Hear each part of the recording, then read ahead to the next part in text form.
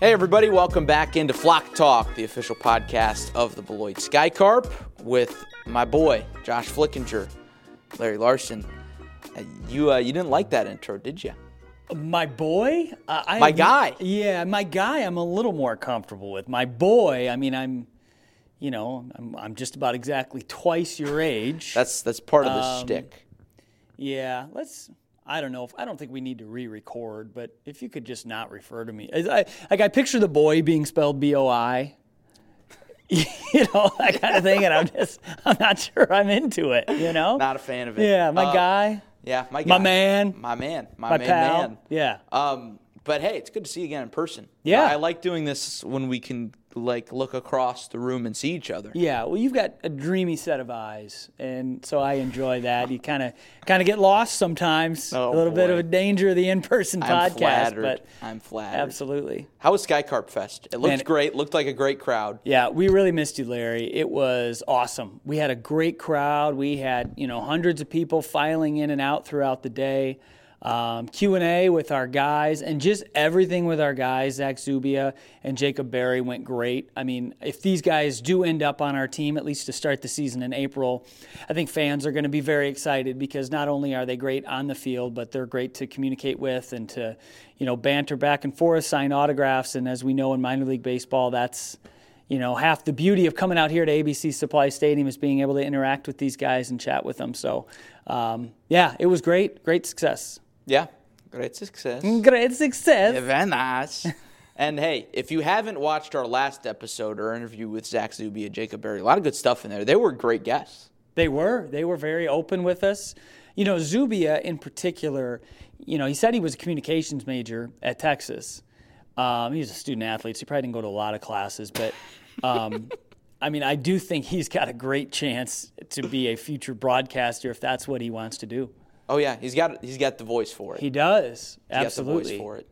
Could go a lot of different directions too. He knows a lot of sports. Yeah, he does. Conversations with him. So his background as a high school quarterback, saying he played in front of 25K, as a high school quarterback, just wild. So you're right. He could speak on any number of things. Jumping into a lot of discussion points today, a lot of news with the Marlins lately. Our last episode before the Zubia-Berry one, we talked a lot about Carlos Correa and whatnot. That episode never made it out for reasons unknown. Story for another day, folks. But far in the future. Biggest Marlins news and Beloit Sky Carp news. 2022 member of the Beloit Sky Carp, Jose Salas, one of the headlining prospects in the deal that sends Pablo Lopez to the Minnesota Twins and Luis Arraez, the American League batting champ, to Miami. I didn't have that on the offseason bingo card, but you look at Jose, and he's definitely a blue-chip prospect.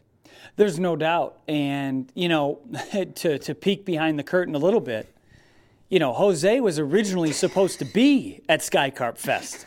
He was going to be one of the two guys they sent up here. And then, they said, well, Jose's got some personal conflicts, which very well could have been the case. I mean, I don't know how long this has been in the hopper.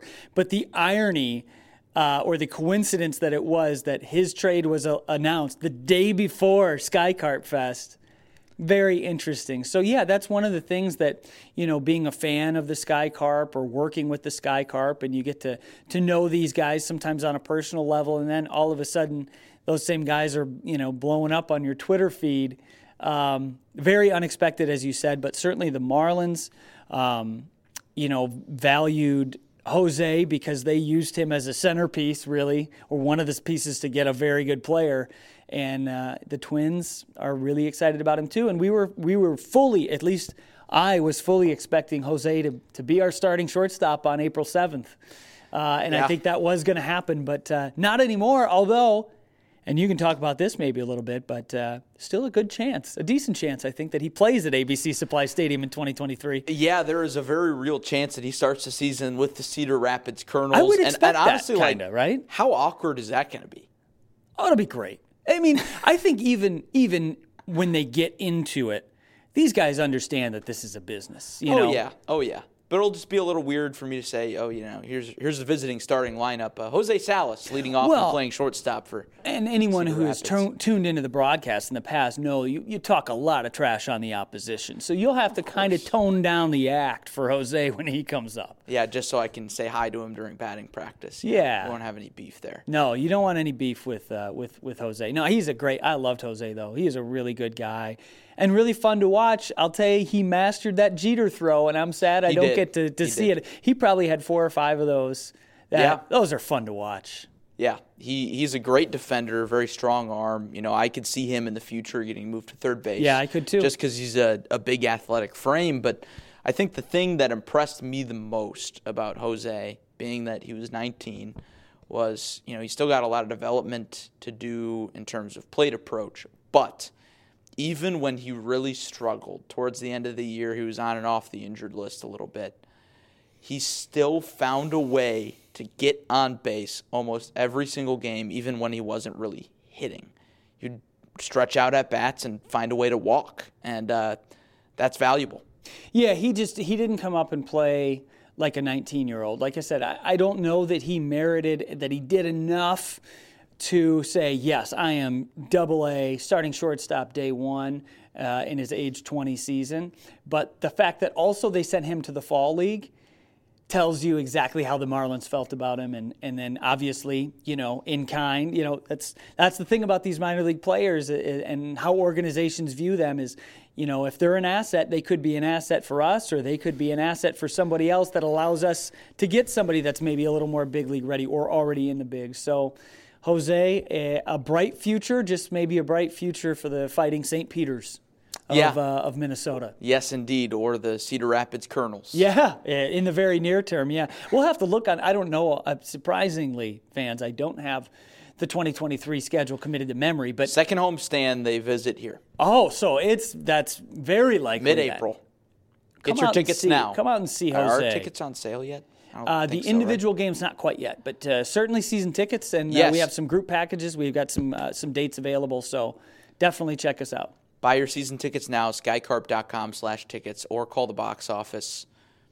You can secure your seat for when Jose Salas probably returns. I think so. I think probable. Probable is what, 60, 70%? Yeah. I think probable is good. And also he does have the talent to probably start in AA. If so he who knows? blows them away in spring training, where are they trained? Fort Myers, maybe? Fort Myers, yep. How about yes, that? Indeed. Moving towards the big league side of that trade. So you've got Luis Arraez, you've got Gene Segura, and Jazz Chisholm getting shifted to center field.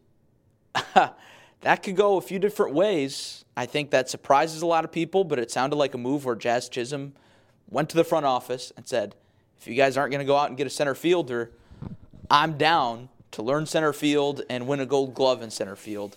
You got to love that attitude if you're a Marlins fan. Well, we talked about the talent and versatility of Salas coming into play, playing couple different positions and having the athleticism to do so. Well, that's a perfect example with Jazz.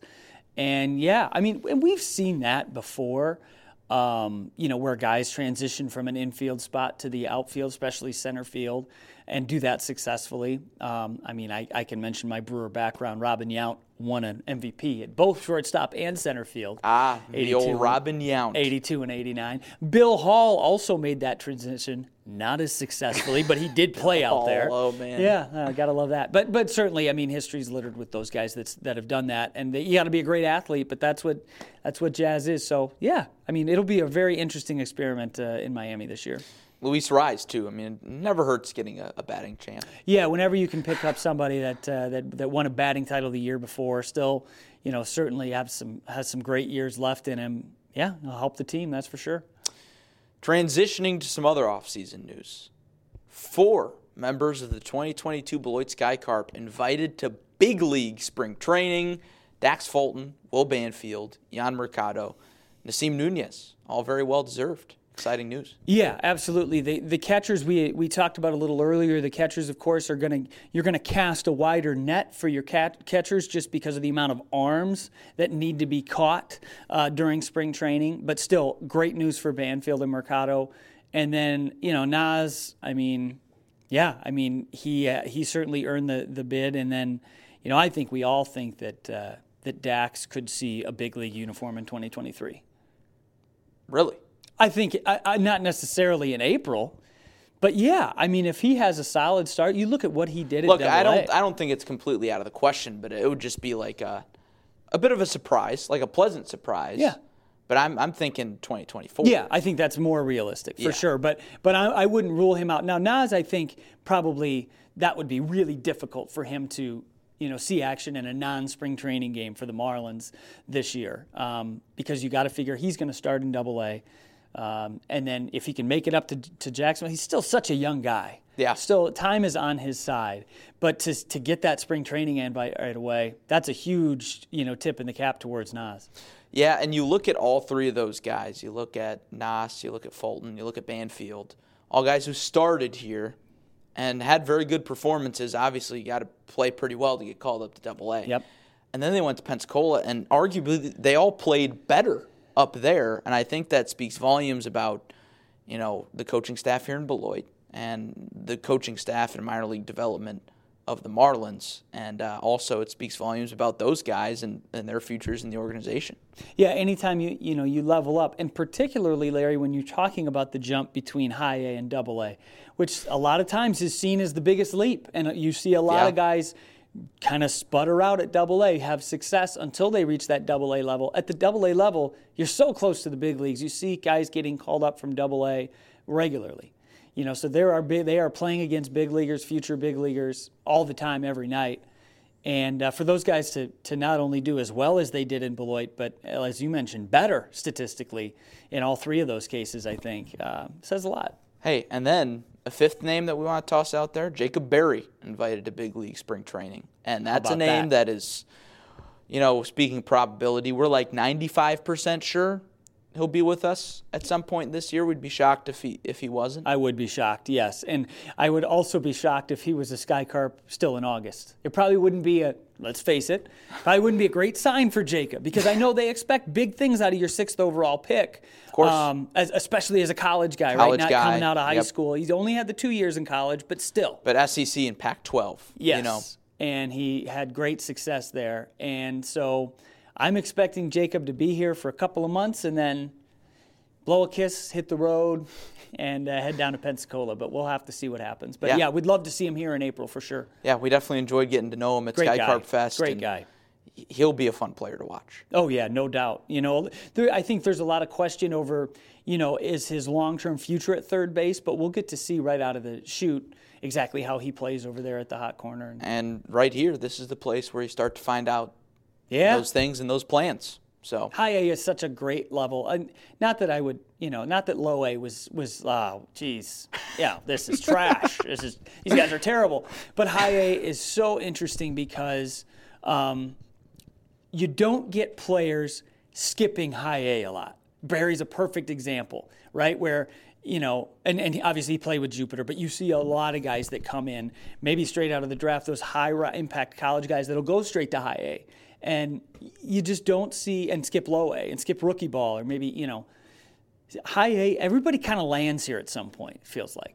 Yeah, definitely. So we're looking forward to that. We're looking forward to all those guys, seeing those guys at big league spring training this year. That's exciting. Larry and I are going to be there. Now, if they're still in big league spring training in late March. That's a pretty good sign. Now that's a story, but we want to promo that a little bit, Larry, right? Yeah. I mean, it's going to be a couple months from now, not that I'm counting down the days. Am I allowed to call that a boys trip, or do we want to go guys trip with that? Yeah, as long as the BOI is not involved, I guess you can call it a boys trip. But we're headed down to spring training. We booked the flights, so they can't tell us no now.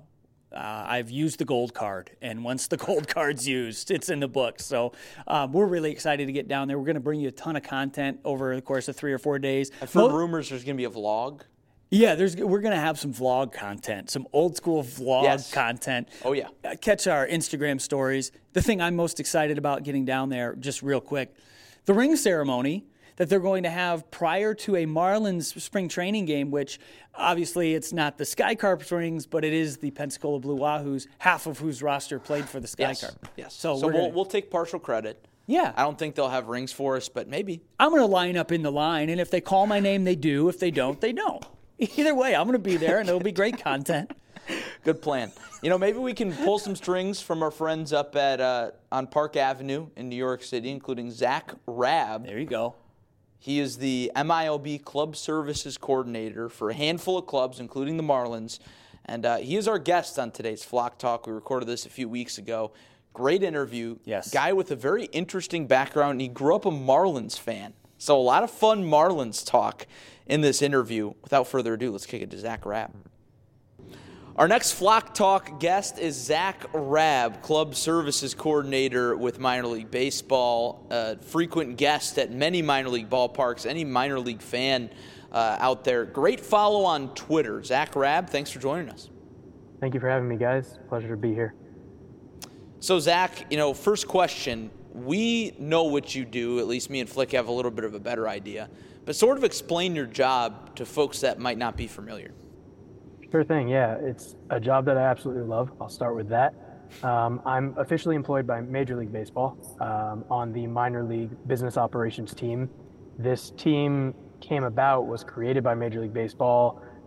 If you go back 2 years around COVID time when minor league baseball, there was a bit of restructuring among the minor league teams, and it was sort of absorbed under Major League Baseball's umbrella. And Major League Baseball created 2 dedicated teams to help out all the minor league clubs on the baseball operations side and the business operations side. The baseball operations side helps with travel and housing and anything player and coach and facility related, and the business side helps with all the marketing, the promotions, merchandising, and all of that stuff. And so I'm on that team. My official title is Club Services Coordinator, Minor League Baseball Club Services Coordinator, based out of the Commissioner's office in New York City. My role is essentially, I am the point person at Major League Baseball for, 28 minor league clubs, including all 4 Marlins affiliates, which is how I've gotten to know you all at the Sky Carp. And I get a lot of emails, a lot of phone calls, a lot of Zoom calls, any questions that any of the staff members at these 28 clubs have. And this, we're talking from general manager and VP all the way down the food chain and the front office staff to merchandise manager and social media manager and the graphic designer and everyone in between, basically. I'm here to help, be a resource from the side of Major League Baseball. We cover every kind of topic. The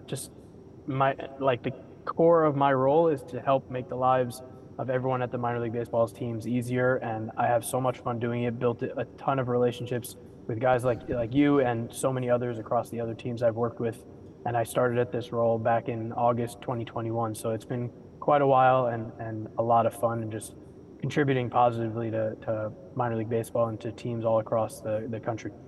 So it sounds like your job is to keep an eye on Flick. 100%. I mean, he's the biggest problematic guy in minor league baseball, but he's also been one of the coolest guys I've gotten to meet through this game, so I'm thankful for that. Sometimes it takes a maverick to keep you on your toes. You know what I mean, Zach? There are a lot of those. Okay, so the 28 teams, how are they divided? You mentioned you have all 4 Marlins affiliates, which of course the other 3 are in Florida. Are you then divided by teams? You've got all the Reds teams and the Astros teams, or is it geographic? How are they divided, or is it random? Yeah, it's not geographic. My manager, we are a team of 4 coordinators split among 120 clubs, 120 minor league clubs. So I have, for example, all the Marlins affiliates, I have all the Braves affiliates, I have all the Reds affiliates, and a couple of other clubs. The Marlins was by design because my manager knew and understood that I grew up a Marlins fan and that it would, mean a lot of extra, make it extra special for me to get to work with a lot of the Marlins minor league affiliates, many of whom I had various relationships throughout the different levels prior to even joining Major League Baseball, just via social media, like Larry said. When you're a Marlins fan on social media and you're vocal and you're consistently vocal and supportive of the club, you tend to stand out. And so I did that for a number of years, from 2016, 17, all the way until when I got this gig back in 2021. So that's why I'm working with the Marlins, and I thanked my boss right away when he gave me the Marlins. But it's been a treat to work with the other 6 MLB parent clubs, all of their affiliates too. I've met people across the country, awesome people in Chattanooga, awesome people in Toledo, Ohio. You name it, across the map, I've met so many cool people and gotten to learn about so many cool minor league brands and awesome promotions that you guys do on a yearly basis. It's been awesome. So, obviously, you travel a lot. You've seen a lot of ballparks. We'll get to that. I want to start with the Marlins fandom. What made you a Marlins fan growing up, and maybe what was your favorite memory? Because, it might be a little easier to forget these days, but the Marlins, they were a force to be reckoned with early in franchise history. Yeah, I'm born and raised in South Florida, so I lived there from the time I was a baby through the end of high school. So I grew up going to so many Marlins games. That was the most consistent thing our family did together, and that I enjoyed doing back in the old Pro Player Stadium, which ended up having like 7 different names. And then in the new Marlins Park, which is now Lone Depot Park, I grew up in the black and teal Marlins days with that awesome logo. Continued through the rainbow colored logo through that, I guess, growth phase of the Marlins, and now in the really sleek black, red, and blue logo that I really like that update. So yeah, born and raised a Marlins fan. You can't take that out of me. I sort of got to be a little bit more neutral now in this role at Major League Baseball. But everyone that works for Major League Baseball grew up a fan of some team. You're not gonna take that away all of a sudden. So I still support the Marlins clubs. Favorite memory, favorite thing growing up. My favorite player growing up was Dan Uggla, number 6, second baseman. Hit a lot of home runs. Everyone knew Rich Waltz and Tommy Hutton's call. His name is Dan Uggla. Whenever he hit a home run, that was the soundtrack of my childhood. I grew up, I was playing second base, so I always wore number 6. I mimicked Dan Uggla's batting stance when he used to shake the bat like that. There was one time I sat behind home plate at a Marlins game, and it was literally the seats behind the umpire, I guess, right behind home plate, and Dan Uggla hit a walk-off, and I was on SportsCenter the next morning, top 10 plays.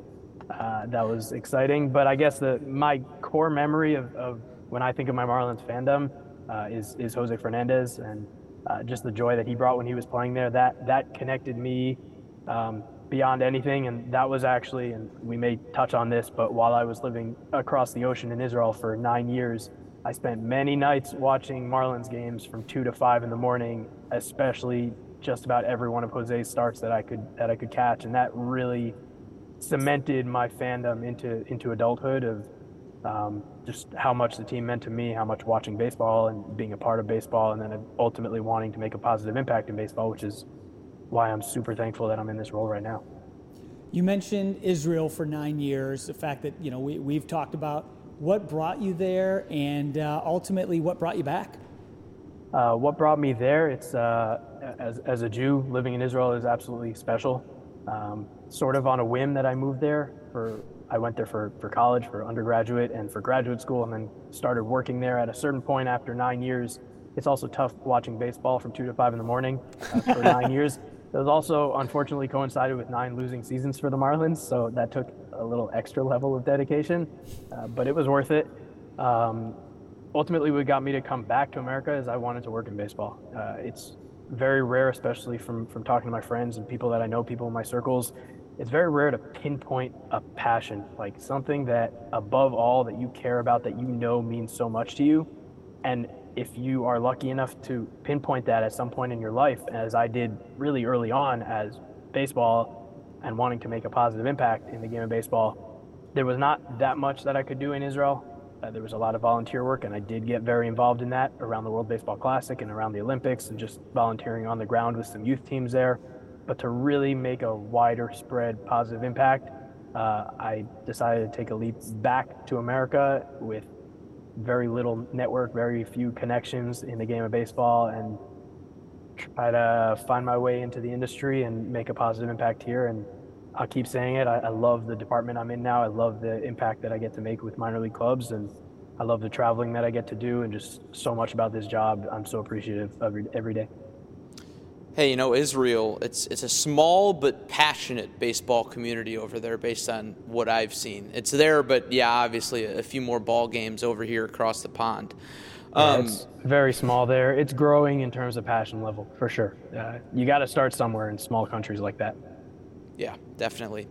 Now, jumping back to more recent this past year, I'm going to steal a line from Scott Van Pelt, his segment, Best Thing I Saw Today.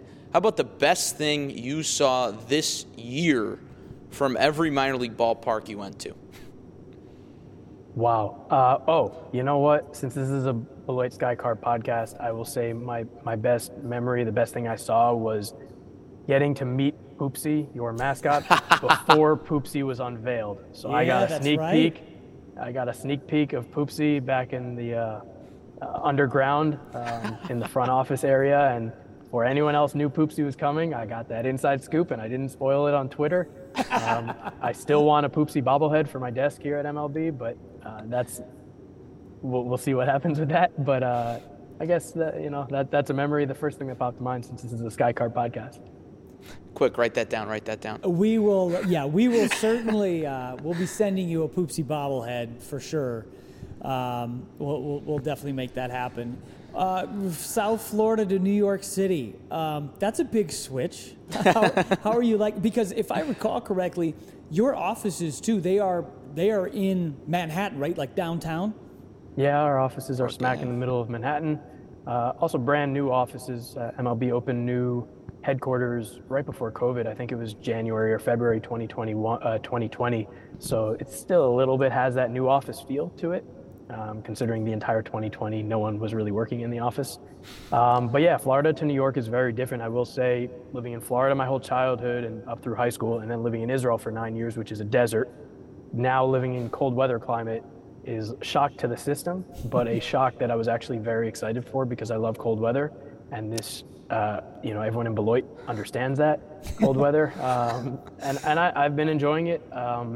New York City is definitely busier, louder, brighter, smellier than everywhere else I've lived thus far.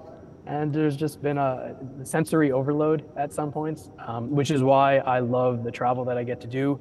Because every once in a while, let's say once a month during the season, and a couple of times in the off season too for various meetings, I get to take a quick break from New York City, from the hustle and bustle here, and go to small towns like Beloit, Wisconsin, or Chattanooga, Tennessee, or Pensacola, Florida, and relax and enjoy a ball game, meet the staff there, and just take a break from the New York City sensory overload. But aside from that, it's been great. It's a new life experience, and you grow through new life experiences, and that's really what I've been doing over the past year since I moved here. Yeah, you've really got a job that I think a lot of people would enjoy in the sense that you get to travel and you get paid to go and check out different stadiums and different ballparks around the country. And with that, obviously I asked a superlative question, last question, but I want to do it again. You see a lot of different stuff, maybe outside the entertainment, maybe outside the mascots that have yet to be unveiled. How about your favorite ballpark you got to see? Maybe you can pick a top three. Maybe you don't have to order them, but we won't be offended if ABC Supply Stadium's not on the list. Yeah, the traveling is amazing, and I'm very thankful I have this opportunity to go to all these amazing places and meet all these amazing people. I will say, and I already gave Beloit some love, so I'm going to give your sister club some love in Pensacola. Their stadium down in Pensacola, they're the only team that I visited this past year that I actually stayed for 2 games as opposed to 1.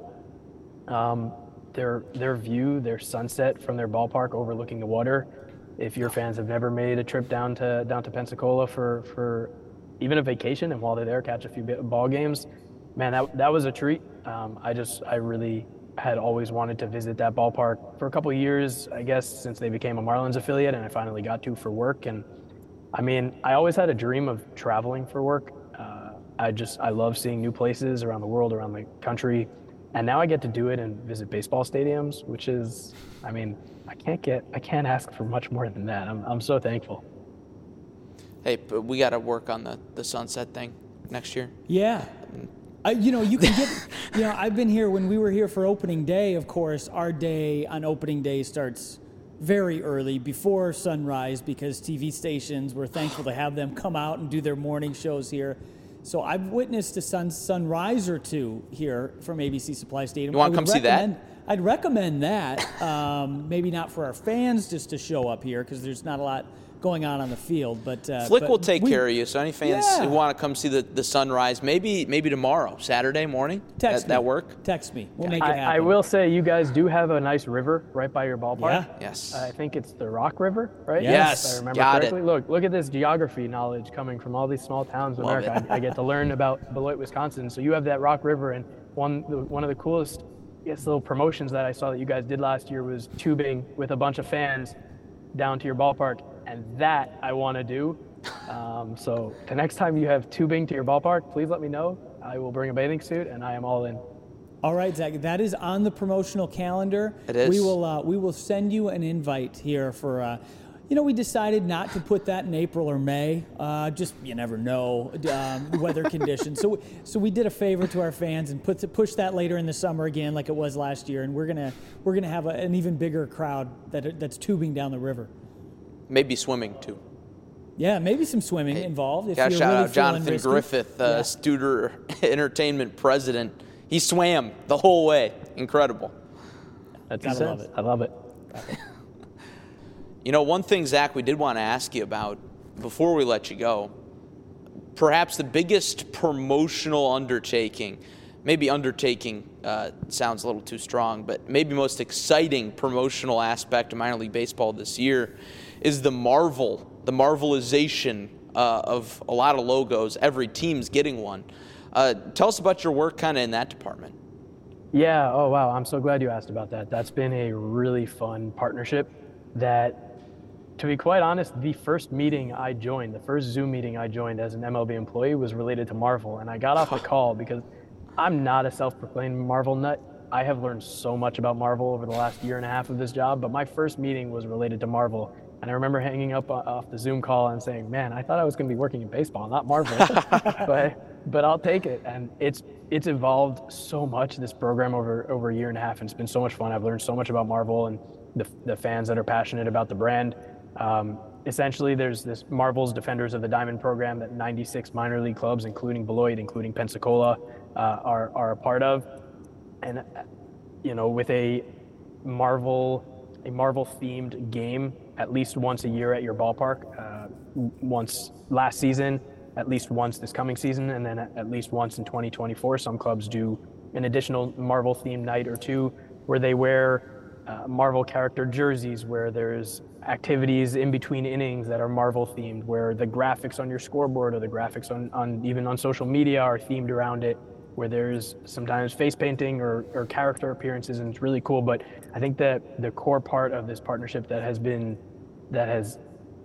so cool to work on was getting to sort of be the middleman between Marvel animators, the comic book animators, and all the 21 clubs that I was working with that are Marvel participants, reimagining your logos, reimagining your cap logos, whether it was taking inspiration from a mascot or from just your basic cap logo or something like that, and turning it with a Marvel spin. And these Marvel animators cooked up 96 amazing logos that all dropped on caps back in November. And, sales were amazing. People ate them up, and the vibe on social media was through the roof and really cool. I have yet to get my hands on any of these caps, but I'm going to once the season starts and once I go out traveling again.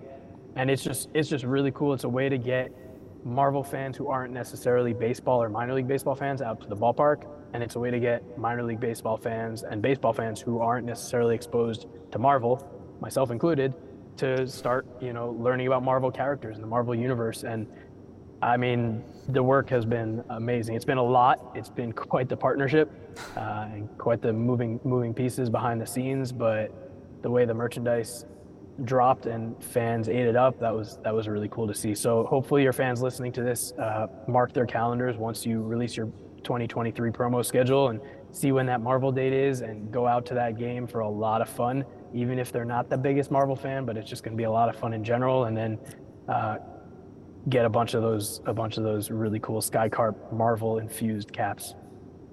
Hey, you can get those right now on skycarp.com. Use the Why wait promo until the code season? FLOCK for 20% off. So, Zach, maybe you can do that right now. Hop on the team store, buy some Marvel gear. You can get it right now. Why wait? Yeah, I will go check it out. Awesome. Well, Zach, appreciate your time. I know you're a busy guy. For some people, there's an off season. For you, I know there's not. So we really appreciate your time to join us. Yeah, this was a treat. Thank you guys, as always. Love dipping back into my Marlins fandom and talking with the guys I help at these minor league clubs. That love my job. I love just sort of sharing what I do, and hopefully your fans listening to this episode really enjoyed this chat. I appreciate you having me, guys. Yeah, of course. Thanks, Zach. That was our chat with Zack Raab from a few weeks ago, MiLB Club Services Coordinator. Glad he could join us. He's got a really interesting background, and his name is Zack Raab. Love it. You know, how many Marlins fans are there at the home office there, I wonder? Yeah. I mean, you know, you're stuck right in the middle of, not stuck, we'd all like to live in Manhattan, the smells, but honestly, there's probably not a ton of Marlins fans in that office, so it's good to have Zach as one of our reps there. Yeah, generally it's reversed, right? There's a lot of like New York baseball fans in South Florida. Yes. And then there's a lot of are there a lot of Marlins fans in New York? Probably not. I'm going to say probably not. Yeah. That's the disadvantage of being a franchise that's now, you know what, I just thought of that. They're celebrating their 30th year. Or, well, this will be the 30-year anniversary, I guess technically last year, because first year was 93. I was on spring break in 1993 in Florida when the Marlins played their first game. Charlie Huff started, and I'll never forget that week because the Packers signed Reggie White. And speaking of Reggie White, he was an Eagle too, wasn't he? What a segue that was. Super Bowl coming up. We got to talk about it. The elephant in the room is we've got two members of our front office staff. We got Matt Michie, Jared Takacs. Yep. Jared, he's been on the show before, Bearded Philadelphian. Matt Michie, huge KC guy, big Chiefs fan. We're going to have them debate right now. All right, so here's how this is going to work. Me and Flick have switched with Michie and Jared. We're behind the camera now, yes. Sort of, in quotation marks. Michie and Jared, you guys are on the hot seat. I've got the timer right here in my hand, 30 seconds. We're going to ask each of you questions pertaining to your team, big questions that your team is going to have to answer if you're going to want to win a Super Bowl. You've got 30 seconds to answer, and it's going to be rapid fire. So, Flick, I'll let you ask the first question. Michie, in the AFC Championship game, it's pretty clear your most valuable player was, I believe his name is Ron Tolbert, the head official. He is not assigned to the Super Bowl, to my knowledge. How will the Chiefs overcome that? Go. That is difficult. Fortunately, Roger Goodell, as you will know from looking at the internet, is actually on the Chiefs' sidelines every game. And he has a little microphone that he has on his sleeve. And so he calls the call in to referees of every single Chiefs game. Because, the NFL obviously is rigged. And we all watch a sport that is predetermined. The sarcasm is so heavy. He didn't even attempt to justify the cheating that went on yesterday in a fair and realistic manner. Can't say I can give him a point for that, Larry. Hey, with time to spare, though, we can give him a point for that. That's pretty good. Our next question is for Jared. Jared, this one's pretty simple. You guys are going to have to play a quarterback who doesn't need Tommy John surgery in the middle of the game. How's that going to go? As much as good as Patrick Mahomes is, he's got that high ankle sprain. He's got 2 weeks to kind of let it heal up a little bit. But everybody was talking about Nick Bosa in that 49ers matchup, and we got a guy on our side too, on a little Hassan Reddick action coming at him. So I think our pass rush is going to have some good times with Patrick. I'm impressed. Both guys under time. Tell you what, true professionals here. Michie, how are you possibly expected with a one-legged quarterback to fend off that hellacious Eagles pass rush that we've seen here throughout the postseason and, frankly, throughout the regular season? Well, I think the answer to that is our offensive line. No offense to Jason Kelce, who I'm of course a big fan of as a Kelce brother fan. Our offensive line is the real best one in football. I believe that Lane Johnson currently has half a groin that he played through against the 49ers. So I believe that despite, the power of Hassan Reddick, I think that Steve Spagnuolo and Andy Reid there are smarter than Kyle Shanahan and will not leave their backup tight end to guard him. Okay. Jared, I'm just going to let you respond to that. Go. Yeah. So, really?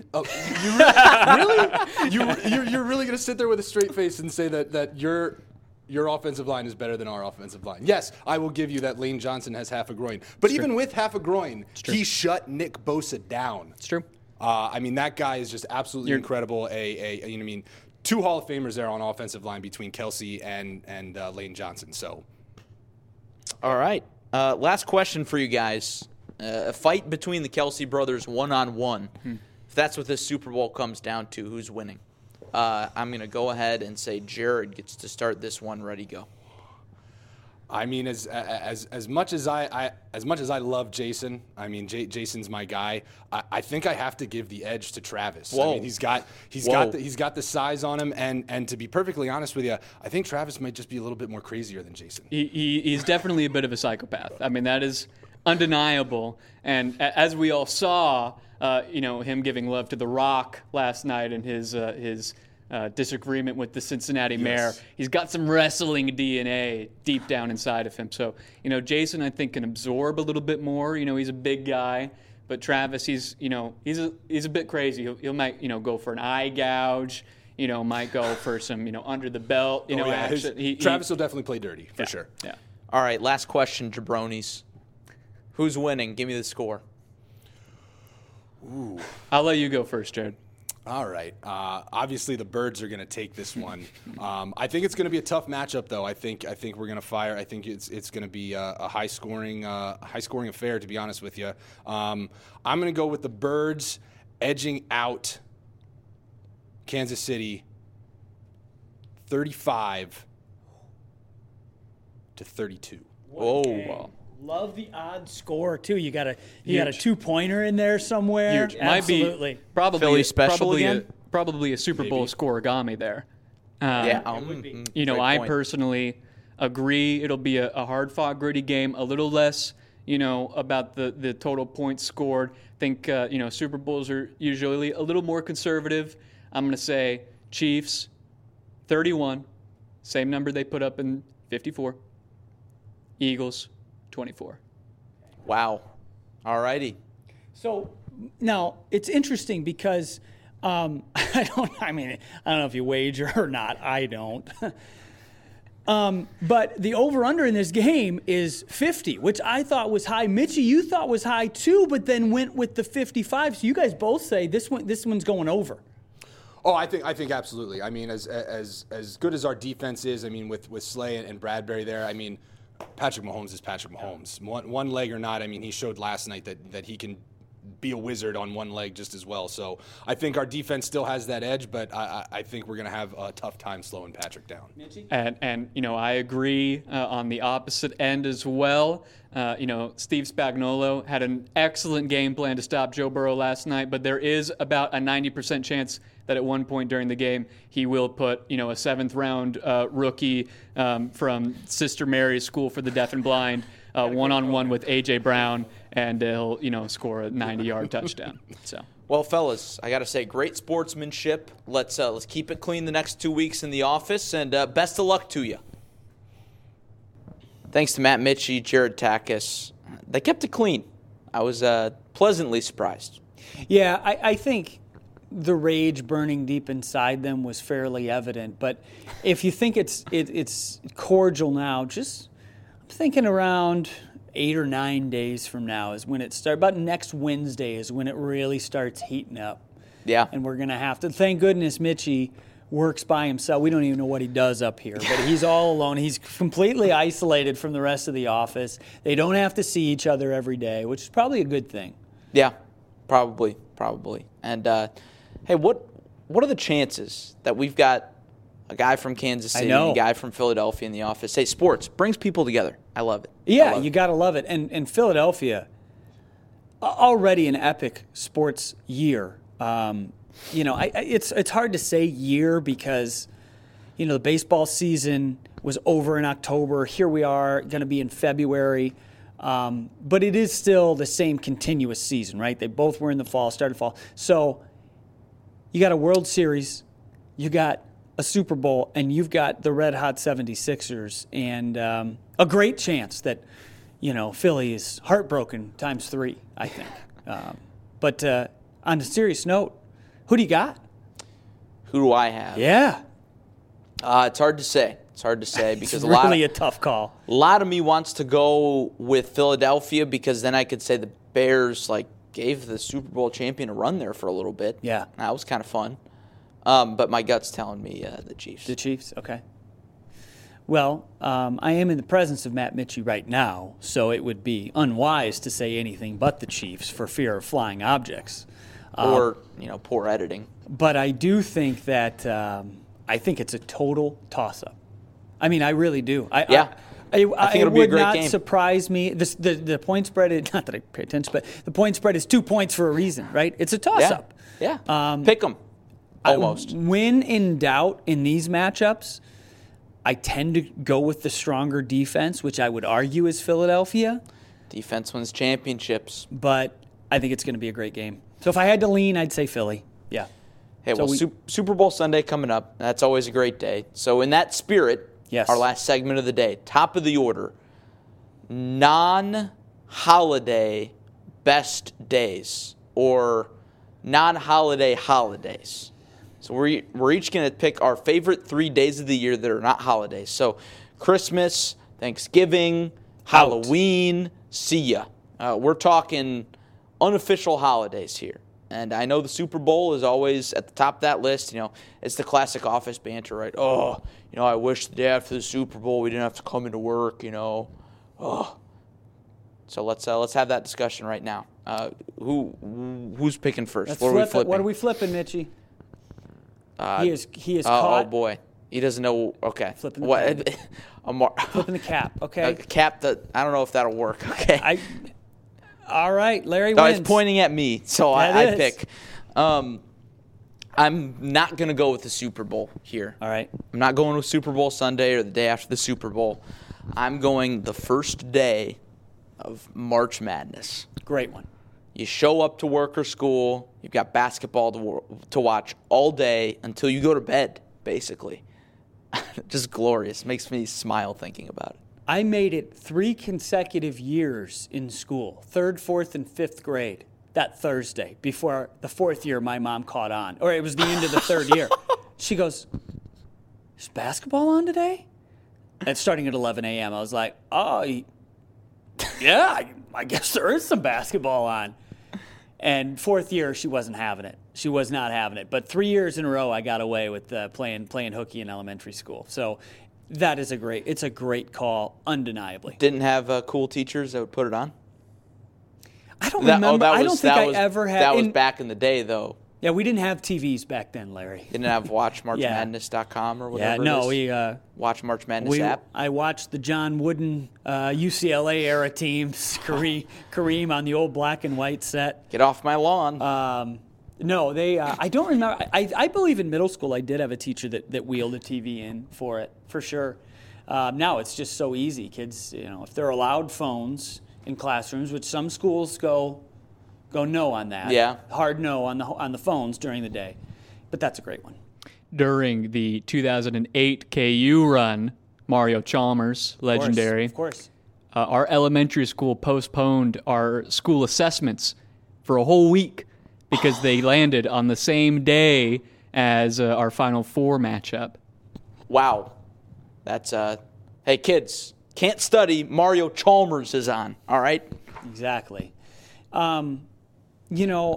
I think a magical day, and it's still magical, but especially when I was growing up, is opening day. That's a no-brainer move right there. Two classic words. Really no other day like it. Yeah, opening NFL Sunday's great. First day of basketball is very disjointed. Opening day for NBA, not really a thing, right? Because they have, a game here, a game there. But man, opening day, that first Monday, you see you're flipping around, and of course MLB extra innings free for that first week, right? So you got that first pitch that happens every year in. That doesn't know what that's a disappointing Cincinnati. Traditionally, first game, besides, of course, the Sunday night opener. Mm-hmm. But always the first pitch of the year happens in Cincinnati. That's like an 11:30 Eastern start. And then the games just start rolling. You got the freezing temperatures and the full ballparks all around. Of course, as a kid, I used to go, not necessarily to opening day, but always, and really the secondary to that is your favorite team's home opener, right? Which usually is on an afternoon in the middle of the week that feels just a little more special because it's the first one of the year. And when you're talking the first of 162, of course, it's a lot different than the first of 16. It's a big day. Love opening day. Hope springs eternal. That's right.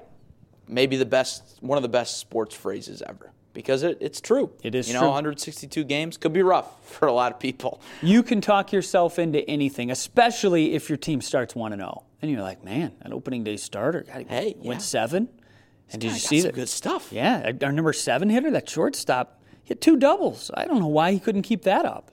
I think one of my favorite opening day memories, I remember, when I was a kid, do you remember when they would open up games overseas? I remember. Yeah, in Tokyo. When Oakland and Seattle played in Tokyo, I got up at, I think, 4 in the morning to watch first pitch of the MLB season. Sicko. Yep, indeed. But Kosuke Fukudome, opening day 2009. I think it was he hit a homer to put the Cubs up late in the 8th inning. Ron Santos going crazy on the radio. Pat Hughes with some electric calls. Beat the Brewers, division rival, 2009, and that was coming off back-to-back postseason appearances.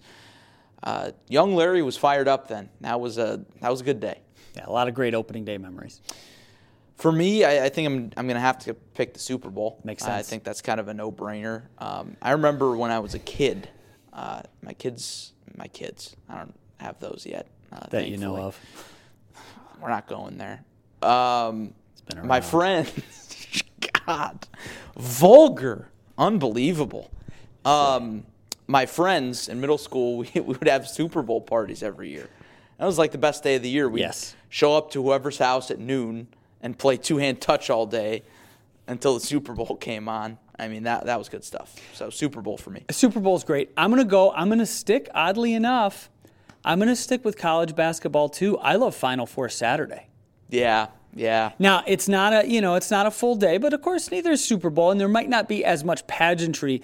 But as opposed to the finals, you get one game. It's the Final Four. These are, in theory, the 4 best teams in the country. The scene is great. It's an awesome day. I mean, Michie, obviously, my team has never been there, but Michie can speak to that. Final Four Saturday, electric. Yeah. Yep. That's very true. My team has never been there either, and probably won't be.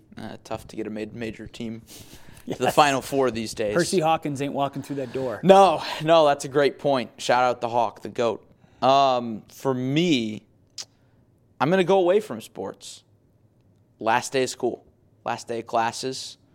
You go elementary school, last day of school, always the best. Great one. Last day of college classes. For me, it was a really weird deal, my last day of classes ever, because it was in the middle of March, and I left to come here early to start. And so, everybody's talking about, study day eve, all the shenanigans that go on a college campus near the end of the semester. I think I was in Midland, Michigan when all that was going on. But end of the semester, end of school, always the best. That's a great one. Now, I'm gonna cheat a little bit because, and I'll see if this is within the rules. This is not an official holiday. You still get your mail this day, okay? Everything like that. But May Day, May 1st, is a true tradition in my life since high school. Yes. Okay. So are you familiar with this? I'm familiar with your tradition. Okay, you are. Yeah, so May Day is like an old school, some sort of Scandinavian origin, where you pick flowers and you give candy and you make a basket and you give it to friends and loved ones. Well, I don't know how, in just a relentless effort to get a date, unsuccessful. I think me and my friends, particularly me, dreamed up this scheme in high school, and so it's kind of continued from there. So now with my family, we make it a big deal. We deliver baskets. You deliver the basket on the door, you knock on the door, you run away. You got to have a getaway driver. It's a whole big thing. So I would encourage those to participate in May Day here in a couple months. It's coming up, believe it or not, even though it's 2 degrees outside. It's going to be May Day before you know it. I'm going to go with May Day for my third. I like that. I like that pick. It's unique. I don't think a lot of people had that on their board. Yep. I got to say, you're married with kids. Did it work? Did what work? The ding-dong ditching with flowers in a basket. Now that's tough. Yeah, you got to kind of extend that to, you bring eventually when your kids get old enough, you bring them along and they can do that to their friends and you scoot off. But no, you don't do that to your own place. It gets a little awkward. But yeah, you made that. Hide in the bushes quick. Yeah, exactly. Just hang out with Tango in the bushes. Yep. Yeah. Yep. Good Tango stuff. the raccoon. Maybe she'll be our next guest. Oh, it would be great. I do have a pet raccoon that shows up sporadically at our house, and if we can coax her in here, get some Nutter Butters, leave a trail of Nutter Butters on the way to the car, bring her on in. What sound do raccoons make? They have a variety of sounds they can make. They can purr, they can hiss, they can. There's a lot of low growling if you try to take away one of those Nutter Butters. Yeah, it's a whole big circus in the Flickinger house. Hey, next time on Flock Talk, raccoon noises, maybe. Be sure to hit that subscribe button, whether you're watching on YouTube or Spotify. Appreciate you joining us. Shout out to Zack Raab, and we'll see you next time.